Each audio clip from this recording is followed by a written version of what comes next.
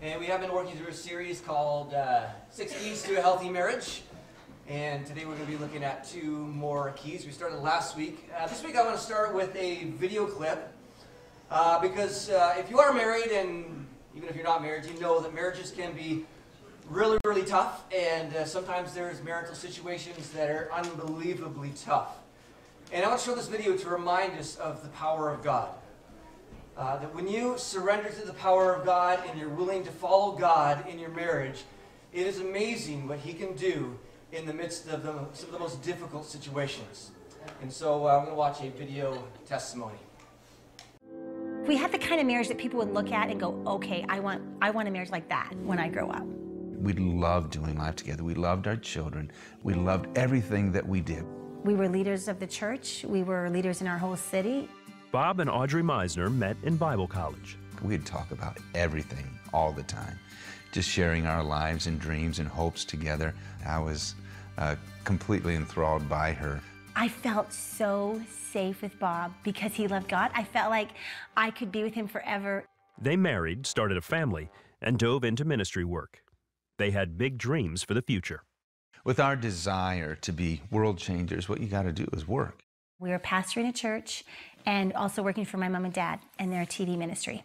I had no idea how hard it would be. A few months into the marriage, Audrey realized that Bob's communication style was completely different. He could easily confront me if something was wrong. So what I made a vow in my heart was, I am going to do everything possible so that he will never yell at me again.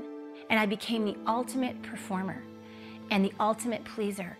By now, the Meisners were hosting their own television program, and the hard work of ministry took a toll on Audrey, who was afraid to speak up. The busyness got so tiring and so exhausting, and so I remember stuffing down those feelings because I knew Bob loved the church, and so I could never tell him how I really felt. This continued for years, and then a family friend from church began spending more time with the Meisners. He was extremely energetic and playful and liked to be with our kids. And he was fun, he was young, he reminded me of being a kid again. He didn't have a family. It was very natural, at the beginning, and we'd invite him, to be in holidays with us and so forth. But this new family friend began giving more attention to Audrey. He would overly flirt with me. You're so beautiful. I want to find someone in this world that could even be half as amazing as you. Something in my heart gravitated towards that, and I thought, that's what I need. Over time, their relationship grew closer. I knew something had changed in my heart when I knew he was coming over, and I wanted to look really good when he got there. And I felt like I was in control. I felt that I could have a relationship with a young guy in the church and just help him out.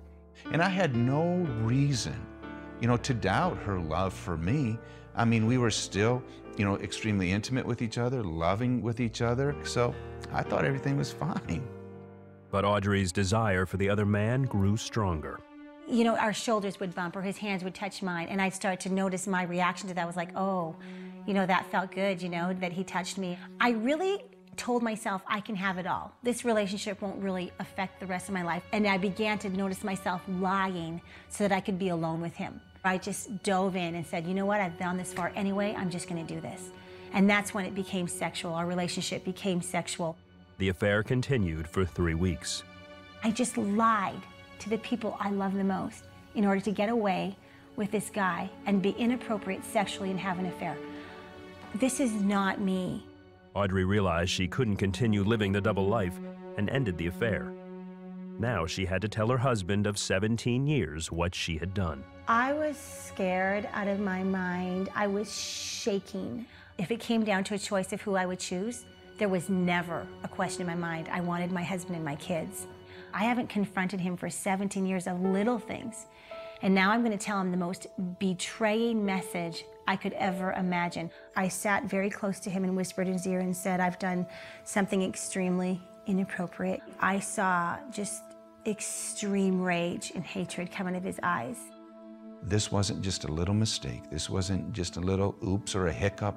And I wanted to, punch holes in walls, slam doors, express some anger or rage. I felt so much shame for what I did and so much deep regret.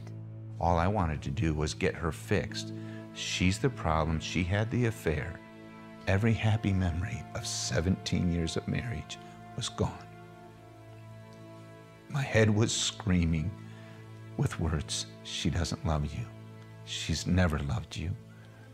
Your marriage has been a farce. Bob called a marriage counselor who had been a guest on their television program. The couple flew to Phoenix the next day to meet with him. Well, he starts with me, begins to rip me up one side and down the other. And he said this to me, he says, Bob, you're spiritually lazy. I got, daily Christian television, I'm pastoring a church, I'm a father, I'm a counselor. I mean, I've got all these activities going on, and you call me spiritually lazy. And he says, Audrey, anyone who does what you just did does not respect your husband. I want you to get alone with God and ask him the moment you started disrespecting him. And he says, Bob, what's done is done. What I need to know is whether or not you will become the man of God that you need to be to keep your family together. Before you go to bed, you will get down on your knees and you will pray with each other. I can't remember the last time we had prayed with each other. The only words that we could get out were, God, we need you. And we cried and we cried. Every part of our relationship had to come to a new level of transparency. All of a sudden, there was no room for any secrets. But one big secret was yet to be revealed. A few months later, they received news from the doctor. Audrey was pregnant. I had had a vasectomy, so I knew, that it wasn't me. He must have seen the fear all over our faces because he immediately followed that statement with the question, do you want to continue the pregnancy? And I immediately answered yes, without a doubt. I was scared out of my mind. And yet, that was the first moment I felt strength from Bob. Before, everything inside of me wanted to punish her. Now I recognize that she's carrying a baby and that she needed my help. This baby's gonna need parents. I want to be that dad. Bob and Audrey resigned from their positions, moved to Phoenix, and told their children what was going on. We knew that it was a biracial situation and that our children needed to know. I was so scared that my kids would be messed up because I'm one of those moms that I love my kids more than life itself. They walked in seeing a mom and dad sitting on the floor crying. I spoke to them how I loved their mom and that we're a family and that we belong together and that I'm not going anywhere. And with her held in my arms and covered, I looked at them and I said, you're gonna have a baby brother. 5 months later, Bob and Audrey rushed to the delivery room. It was one of the most beautiful days of my life. This little boy was nothing but a gift, an absolute gift. When our son was born, I gave him my name, Robert. Middle name, Theodore, and then Meissner, because I don't want my son to ever question one day in his life whose boy he is. Theodore means divine gift.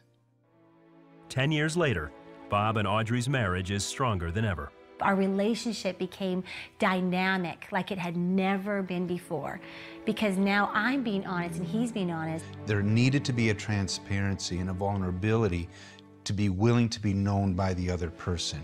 And so this was new territory for us. If we can get through the fears that keep you from communicating and the fears that keep you, in this dysfunctional dance and really start having a relationship with no secrets, there is nothing more fun than that. Our little Robert is our nutcake. He's so much fun, so full of personality, never a dull moment. And those 3 older kids love him with every part of their being. If you see them all together, there's so much laughter.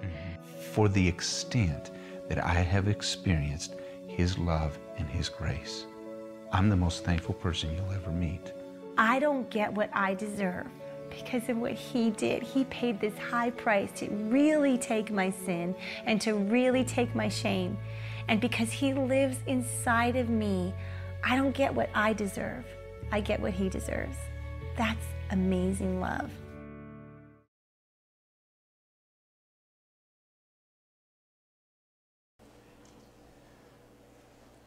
Last week, I'll do a little review here. We talked about first 2 keys, but we also talked about two sort of overriding principles of marriage, and one being to make sure that you're praying for your marriage.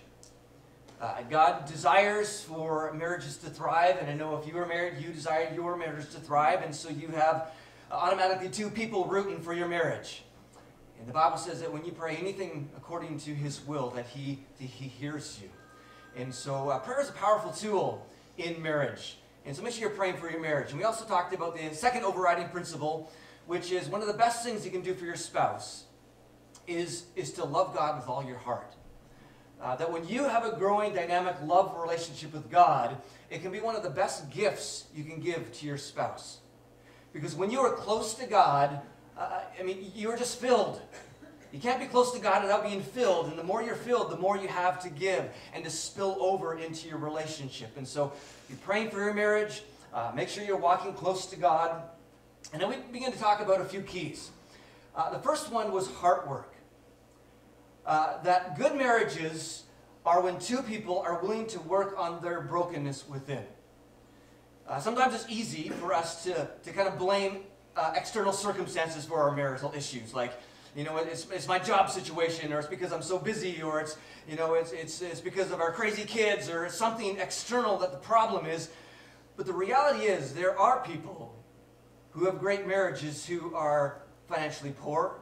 There are people who have great marriages who maybe live busy lives. There are people who have great marriages who even have crazy kids.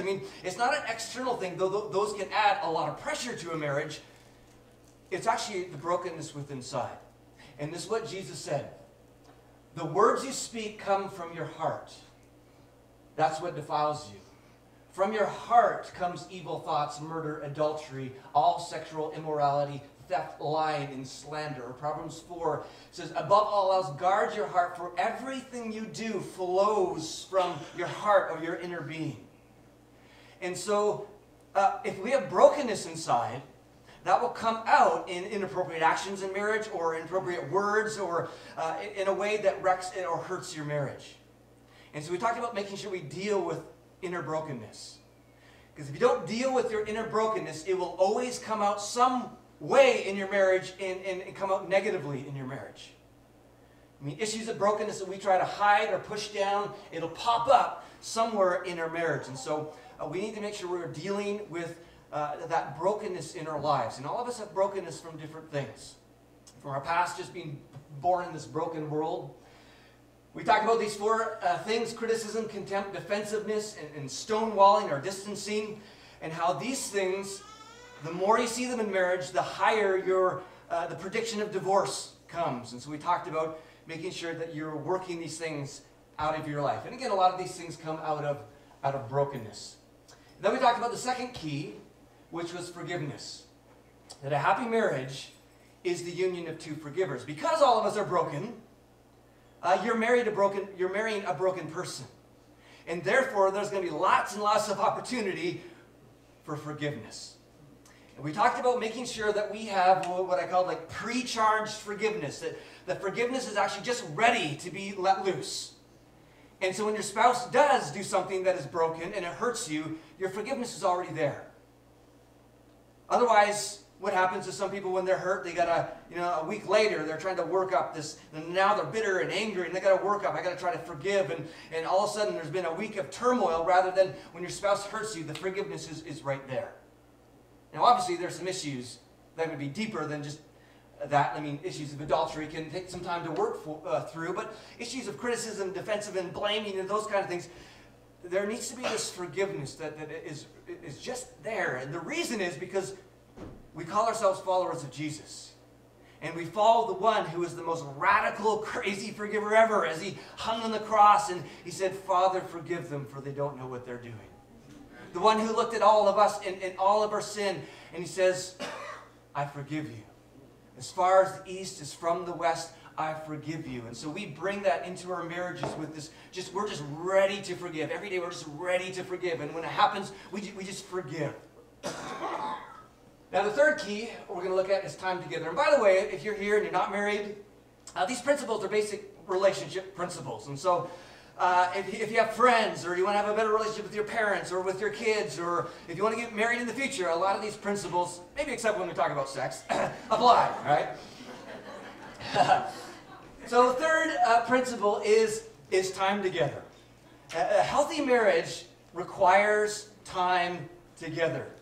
As someone, or as the old saying goes, that love is a four-letter word spelled T-I-M-E. Requires time. And we know this in all realms of life. I mean, if I want to have a great relationship with God, it means I got to spend time with God. I mean, you look at people who have these thriving relationships with God, and they're like, man, I heard God speak to me today, and God's doing this in my life. Those are always people who spend a lot of time with God. And then you see people who are like, I never hear God, and, I don't know what God is doing. There's people who tend not to spend time with God. The more you spend with God, the better your relationship is. And it's the same with marriage. Relationships require time. In fact, you can look at a marriage like a garden. If you go to anybody's house who's got an amazing garden, like Troy's place. It's worth a field trip there one day in the summer. I mean, everything's just like immaculate. And you realize anybody who's got an amazing garden, they put a lot of time into it.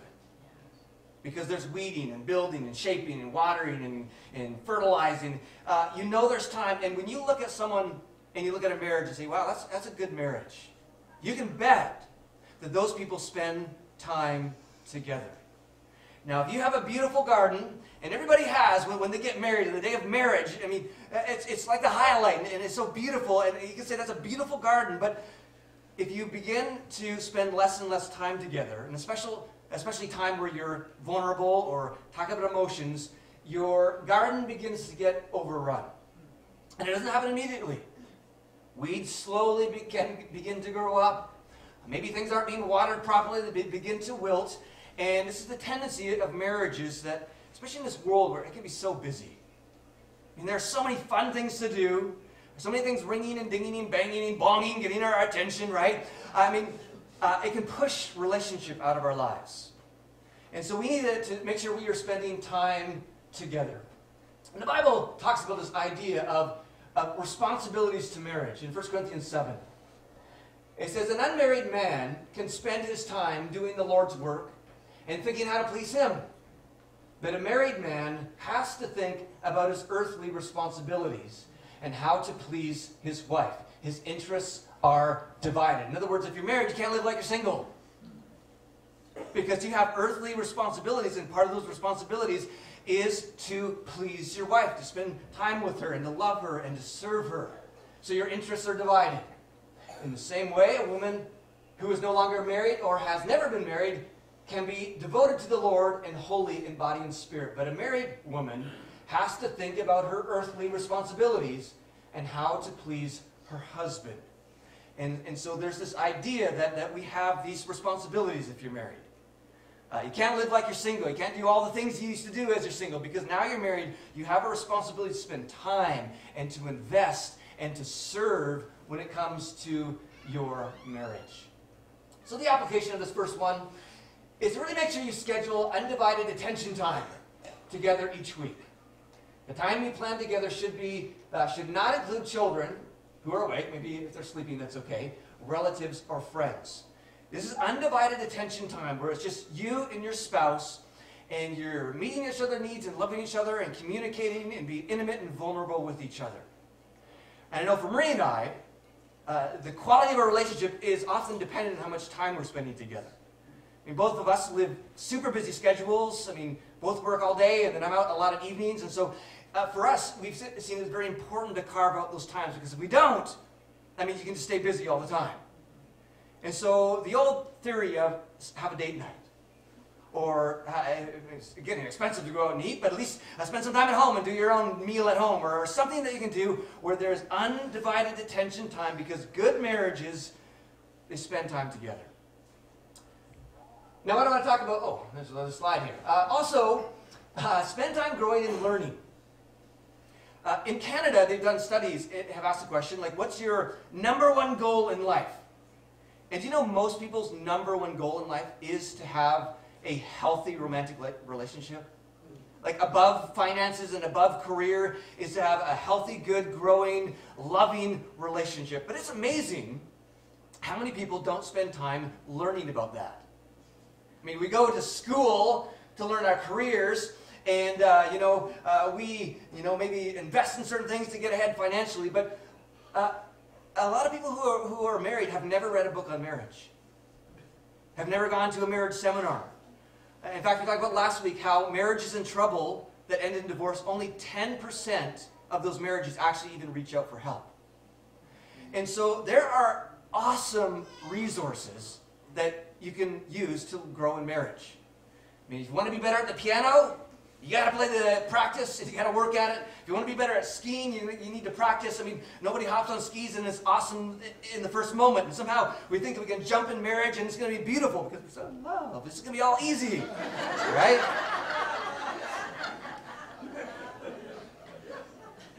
And so I read at least one marriage book every year.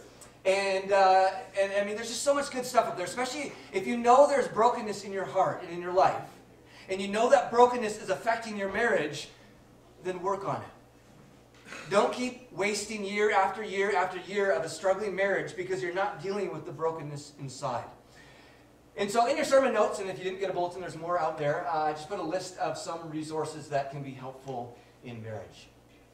But what I want to focus on today is the idea of the emotional bank account.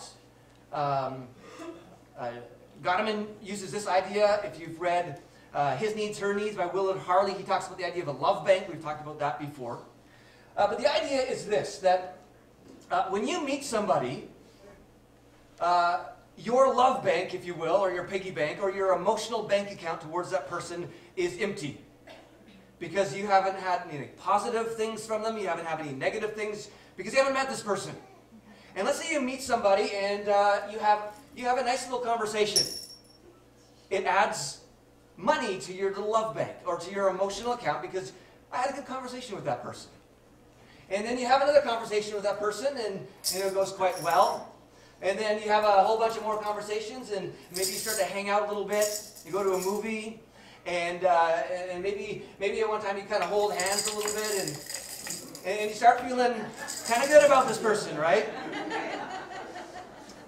Your love bank is getting filled because you have all these positive interactions with this person. And usually when you're dating, you have very few negatives because everybody's working really, really hard not to make a mistake, right? And so your love bank's getting full. But what Willard Harley talks about is there is a certain time in your relationship where you hit what he calls romantic love. You get to this level where all of a sudden you start to feel romantically in love with this person. And once you feel romantically in love, I mean, you're in trouble because you can't really, it's hard to go the other way. You just want to go forward because you're romantically in love, and this is where you're like, oh, I'm so in love, I want to get married, and we want to just live life forever after together, right? Because you're romantically in love. And what he found is that as he studied marriages, he began to realize that when a couple was romantically in love, that they never thought about divorce. And so he has this idea that we in our marriages need to make sure that our emotional bank accounts or our love accounts in our marriage are always above the romantic level. Because when you're in love and you're filled with romance, you don't want to get divorced. But what can happen over time is you can begin to distance each other, begin to distance. Peter McFadden said this, when my wife and I got married, more than 12 years ago now, we were convinced that we would have a happy life together. Our courtship was exciting and our wedding day was a dream. Little did we know that a switch flipped in both of our heads on the day we said, I do. Indeed, the very next day, the first full day of our married life, my wife and I would begin taking each other for granted. And all of a sudden, you're not saying as many nice things to your spouse. And the busyness of life kind of gets a hold of you, and so you're not spending as much time together. And maybe you get to know this person really well, and you find out that they never put the toilet seat down, and they don't roll up the toothpaste, or whatever it might be. I mean, maybe they're messier than you want, and all of a sudden you find in your marriage that you've dropped below the romantic level.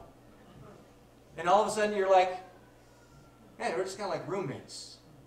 You know, I like this person, they're kind of, I enjoy them sometimes, but you've dropped below the romantic level, and this is when marriages get in trouble.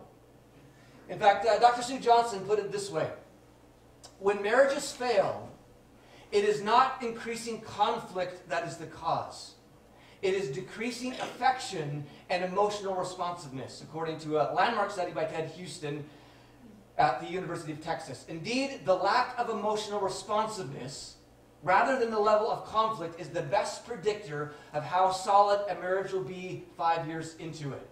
The demise of marriage begins with a growing absence of responsive, intimate interactions. The conflict comes later. It's just a slow draining of the love bank over time. And when you drop below the romantic level, all of a sudden you don't feel like, oh, I'm so in love. You're like, I'm a little bit frustrated, though I kind of love this person, but I'm frustrated at the same time. And this, by the way, is what opens up a lot of marriages to affairs. And if you are in this room and your marriage has unfortunately had that happen to you, you're not alone, because it is quite common these days. It affects 1 out of every 2.7 couples. 1 out of every 2.7 marriages will have an affair infiltrate the midst. In fact, it's growing quite quickly. These are older stats, but from 91 to 2006, the rate of adultery increased by 8% for men and 10% for women. In fact, the biggest increase was when they introduced Viagra, by the way. The level of affairs just skyrocketed, and it's just growing because maybe it's because we're kind of dissatisfied people in this world, but a lot of marriages, their love banks are rather low. And so what happens in a marriage is maybe your own marriage, the love bank is you love this person because you've still got lots of stuff in the love bank, but it's below the romantic level. And you're just kind of roommates, you're hanging out. And then one person in the marriage meets another person. Might be at work, might be on the internet, might be somewhere. Again, their love bank towards this person is kind of zero because they've never met this person. But again, they start to have little conversations at work. They begin to interact over Facebook, or they begin to have all these conversations. And pretty soon, this love bank gets a little filled. And maybe they get to hang out, there's minor touching, and finally, this person can find their love bank with this other person getting to the romantic level. And all of a sudden, they kind of feel in love, but at the same time, they're like, well, I do love my spouse, but I'm romantically in love with this person. And that's where things begin to go downhill. In fact, when they've studied affairs, they basically say there's a road to affair that most people take, and it looks like this. They meet someone online, 25%, or most often at work. They begin to share personal information. They begin to anticipate time together. They begin to hide the friendship from the spouse. They flirt with minor arousing touch. They invent excuses to call or meet, like I got a project, or I got to go meet somewhere or help somebody. They begin to mislead themselves, like, well, maybe this isn't so bad, or maybe, I can handle this. And then they end up going into a full-blown affair. And so it is really important that we, if we're married, that we really pay close attention to our love bank. Because most of the time when people fall into an affair, they're like, man, I don't know how this happened. Because it's usually not just a one-night thing. It's usually something that slowly builds over time, and all of a sudden the love bank gets fuller with this person than it does with their spouse. I mean, they still love their spouse and they care for them, but they feel romantically in love with this other person. And so if you're married, you need to do whatever you can to make sure you're guarding your love bank. That when it comes to people of the opposite sex at work, that you be careful about sharing too much personal details, that you're not adding stuff to your love bank. But most importantly, you want to make sure that your marriage is above the romantic line. And it's false thinking, as some people think, that once you get married, it's all downhill from there. I mean, once you get married for a long time, you can't have romance anymore. Like, of course you can. I mean, I know some couples that are really, really old, and they just seem like just amazing. Have you met them? People have been married for like a long time, like your parents, Sophia. I mean, they just seem like madly romantic love, and then they're old, right? And I mean, you see them because they invest in their marriage, and they make sure that stuff is being added. They make sure that they're not taking too many withdrawals. And so, I mean, you can have an amazing romance-filled relationship if you actually put some work into it. Philippians 2 says, in humility, value others above yourselves, not looking to your own interests, but each of you to the interests of others. Your spouse has needs. Your spouse has emotional needs. You have emotional needs. But it's important that we are doing whatever we can to meet our spouse's needs. They have a love bank. And you need to be doing whatever you can to make sure that you are filling their love bank with those things that are important. This is why books like His Needs, Her Needs, and the 5 Love Languages. Those books are really helpful at trying to pinpoint, because you only have time for so much. But you want to make sure when you spend time with your spouse that you're hitting them in their greatest needs and boosting their love bank as much as possible. Now I want to spend some time talking about the need for emotional connection and the emotional bank account, which is similar to the love bank, but it's more dealing with the emotional side. At the core of relationships is a deep need for emotional connection. Now we as humans, we just want to know and be known. But we want someone to actually really know us for who we are. Now that gets clouded because at times we get hurt, but we want to be known and we want to know someone intimately. We want to be able to be vulnerable with a person. We want to emotionally connect with people. And so what we are doing all the time is that people are constantly throwing out what we call connectional bids. I want to be known. I want to be heard. I want to feel in love. And so we're constantly throwing out these connectional bids. And some examples might be this. Bids for emotional connection. Might be you smile at your spouse. So when you smile at your spouse, you're throwing out a connectional bid, and you're hoping that bid's going to be caught, and they're going to smile back. And so when you smile at somebody or your spouse, I'm smiling at Marie and she's smiling back, so it feels like my love bank. Yeah. When you throw out a connectional bid and it's received, guess what happens? You just have received stuff from your spouse into your emotional bank account. You feel good. Now, if you say to your spouse, hey, do you have a couple minutes? I want to chat about something. And they say, oh, I'm kind of busy, but I'd love to talk. I'll put that aside. And they answer your bid. It's just added to your emotional bank account. You reach out to hug your spouse, and they hug you back. You're reaching out for emotional connection. You're giving a bid, and when they answer, you've just filled up your little love bank. Now, what happens if you smile at your spouse, and they're a bit grumpy that day, and they don't smile back? You've just given an emotional bid, but it's been rejected. What happens is when that happens, you actually lose. Your spouse just took from your emotional bank account. Because you put out a vulnerable bid, it was rejected, and all of a sudden, money's been taken out of your bank account. Or you go to your spouse, hey, do you have a couple minutes? And they say, no, I'm really busy, I don't have time, maybe tonight sometime. They've rejected your bid. You've just lost a little bit out of your emotional bank account. Or you reach out to hug your spouse, and they're just going, or whatever, I don't know. I mean, you just lost. And so we're constantly throwing out connectional bids. And this is the same with friendships or anything else, or with parents and kids. But what we need to learn to do is make sure we learn to hear the connectional bids that our spouse is throwing at us. Because when you hear them and you begin to learn them and you receive them, it just makes your marriage more filled. Your bank account gets more filled. But if you begin to miss them or reject them, this will empty out your love bank or your emotional bank account. And so here's just some ideas of these connectional bids that spouses will throw out. And we're always throwing these things out. To make you aware, if you're married, you want to do whatever you can to make sure you're catching them and receiving them and not rejecting them. So there might be verbal bids. These are super clear verbal bids. And if you're in a marriage where you feel really secure, I mean, often you'll throw out very clear verbal bids like, I really need to hug right now. I need some time to just sit back and talk with you. Hey, want to have breakfast together? I need to tell you about my day, or I'd like to have sex with you tonight, or something like that. These are very clear connectional bids. You don't have to guess. They're wanting to connect with you, and you have a choice. You can work with it and add to your spouse's love bank, or you can reject it and empty their love bank. And that's always a troubling thing to do, because if you keep emptying it, you get below that romantic love level. There may be nonverbal bids for connection, like affectionate touching, a handshake, a pat, a squeeze, a kiss, a hug, a shoulder rub. All of those are you're wanting to connect with your spouse. You're throwing out a little connectional bid. Will you hug me? Will you kiss me back? It's a little bit of a vulnerable thing. Facial expressions like smiles or blowing a kiss or winking your eye.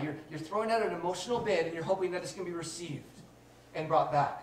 Playful touch, tickling, wrestling, dancing, gentle bump or a shove, and that's why you always feel people who are so in love. They wrestle with each other because these are bids for connection. I don't wrestle with my wife because I always lose.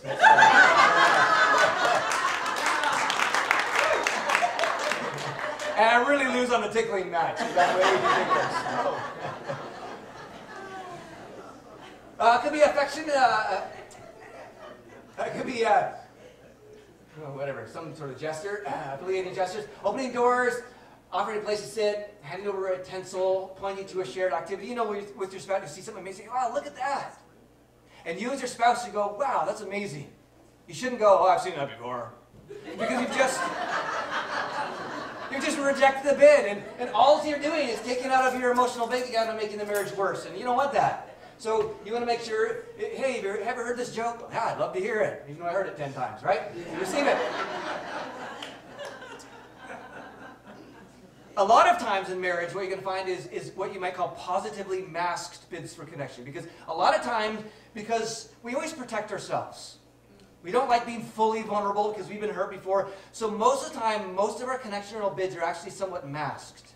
And this is where the hard work becomes, and where good marriages begin to learn each other's masks bid for connection.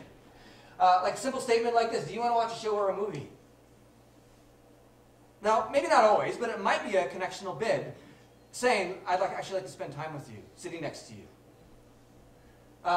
What are you doing this afternoon? That could be a question, like I'm doing this, you're doing it. It just could be information, but this could be a connectional bid.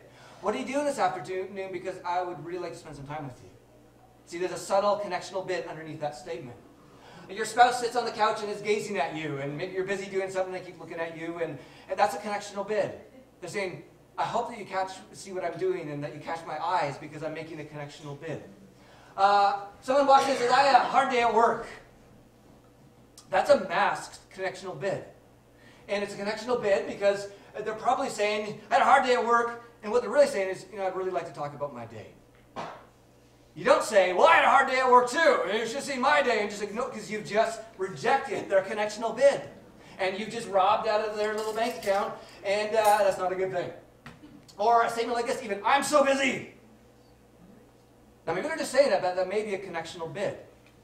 Like, would you think about all the stuff I'm doing, or is what I'm doing valued, or it could be a connectional bid. And so these masked connectional bids you need to be aware of in marriage, because when a spouse throws out a bid, even if it's masked, if it's rejected, it can still take out of the bank account.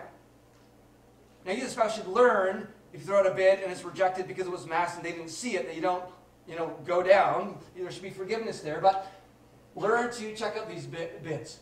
And then there are negatively masked bids for connection. And these often come out as criticism, complaint, anger, and distancing. And this is super helpful, especially if there's conflict in your marriage. Because most of the time, when a marriage gets low in the love bank, their connectional bids become more and more negatively masked. They're still connectional bids. They're still wanting connection, but they become more and more masked negatively. And so it may be a statement, why are you always on your phone? A criticism. You're going to watch TV again? Or why do you always go to the gym? Or why are you never around? Or why do you listen to me? Like these nasty statements that come into marriage, they're actually negatively masked connectional bids. Dr. Sue Johnson said this: what couples and therapists too often do not see is that most fights are really protests over emotional disconnection. Underneath all the distress, partners are asking each other, can I count on you? Depend on you? Are you there for me?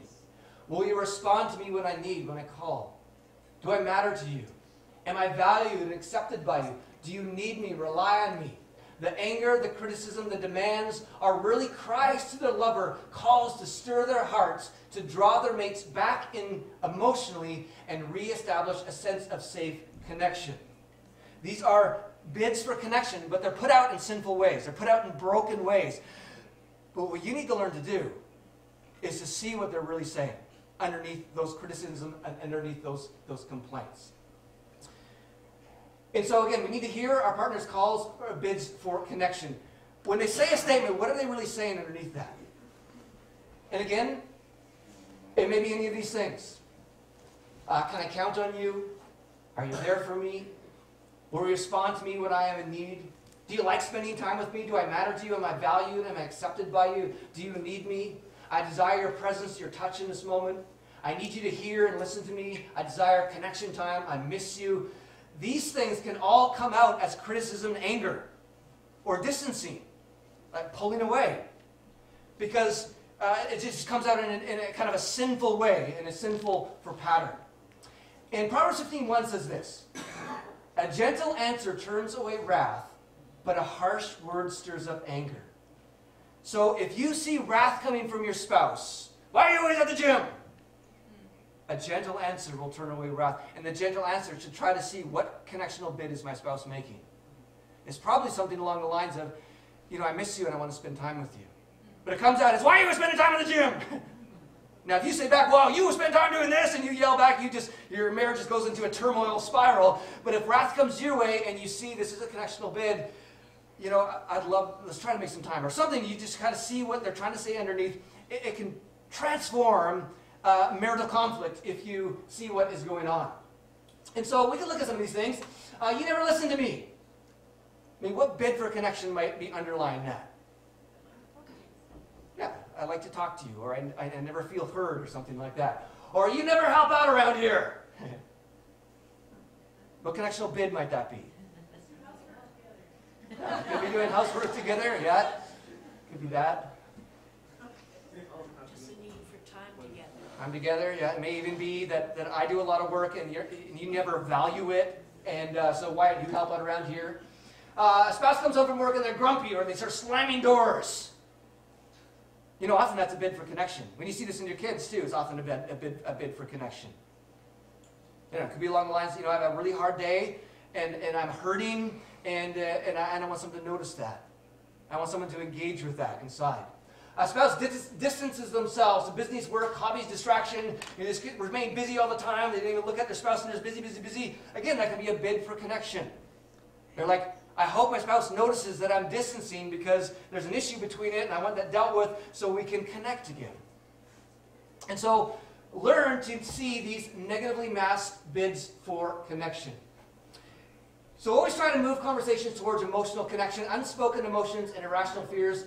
Don't hide them, share them. Now you don't want to be negatively masking your needs. Because it's hard, because sometimes your spouse can't figure them out, and it often ends in an argument. What marriages need to learn to do is that you sense this need that I want to spend time with you. Don't say, well, why are you always at the gym? Learn to say, you know, we haven't spent time together in a while. Can we please spend some time together? I mean, you can say, I hate when you're late. Or you can say, I hate when you're late, because it actually reminds me of my dad, who was always late and caused me to feel unloved. Because, again, there's often these emotional bids underneath some of these things. So if your marriage doesn't have a rich emotional bank account, it's empty or it's low, it's not rocket science how to fill that back up. Most great marriages, again, they say, are not built on like 2 weeks vacation. The majority of great marriages are built when couples begin every single day. I smile at you, you smile back. I hug you, you hug me back. I serve you, you serve me. You know, I've had a hard day and I come home frustrated and you listen to me. You value what I do. Great marriages are built on it's these little increments that keep the marriage above this line of romantic love. In fact, they've done studies on this. Gottman, who's kind of the foremost researcher in marriage, he actually comes up with percentages. So if you like math, you can feel like, what percentage do I need in my marriage to be happy? Happy couples. And they've studied over 40,000 marriages quite in-depthly, and this is what they found. During every day life, so this is just normal life, there are 20 positive interactions for every 1 negative interaction. It's a 20 to 1. Now again, this is not big stuff. This is all these little tiny things. Like, do you hear me when I talk? Are you listening to me? Do you smile back? Do you touch me? Do you hold me? These little things. So throughout a day, you want to have a 20 to 1. Now the thing is, the easiest way to get that stat higher is to have less withdrawals. I mean, you can go 40 to 2, which is the same stat, but if you have like 3 negatives, I mean, all of a sudden that brings that stat down farther. Do whatever you can to make sure you're not withdrawing. Do whatever you can to make sure you're withdrawing. Now, there's also a ratio that they have found in conflict, because every marriage has conflict because you're dealing with 2 broken people. But they have found in conflict situation that happy marriages have a ratio of 5 to 1 or higher. So when they're arguing over something, and the one says, well, you never listen to me. And the person says, okay, I really want to understand what you're saying. Can you tell me again? That's a positive addition to the bank account in conflict. Now, if someone says, you never listen to me, and the person says, you never listen to me either, that's a withdrawal. So when your spouse has a criticism, the way you get these positives up in conflict is to try to hear that connectional bid and respond to it. And so 5-1 in conflict, 20-1 in everyday life. But again, it's kind of a hard gear shift here, but we want to end. And I just want to pray this over you and declare this over you who are married. It says, God chose you to be the holy people he loves. You must clothe yourself with tender-hearted mercy, kindness, humility, gentleness, and patience. Make allowance for each other's faults and forgive anyone who offends you. Remember, the Lord forgave you, so you must forgive others. Above all, clothe yourself with love, which binds us all together in perfect harmony. And let the peace that comes from Christ rule in your hearts. For as members of one body, you are called to live in peace, and always be thankful. Let the message about Christ and all its richness fill your lives. And so, God, we ask for your blessing on our marriages.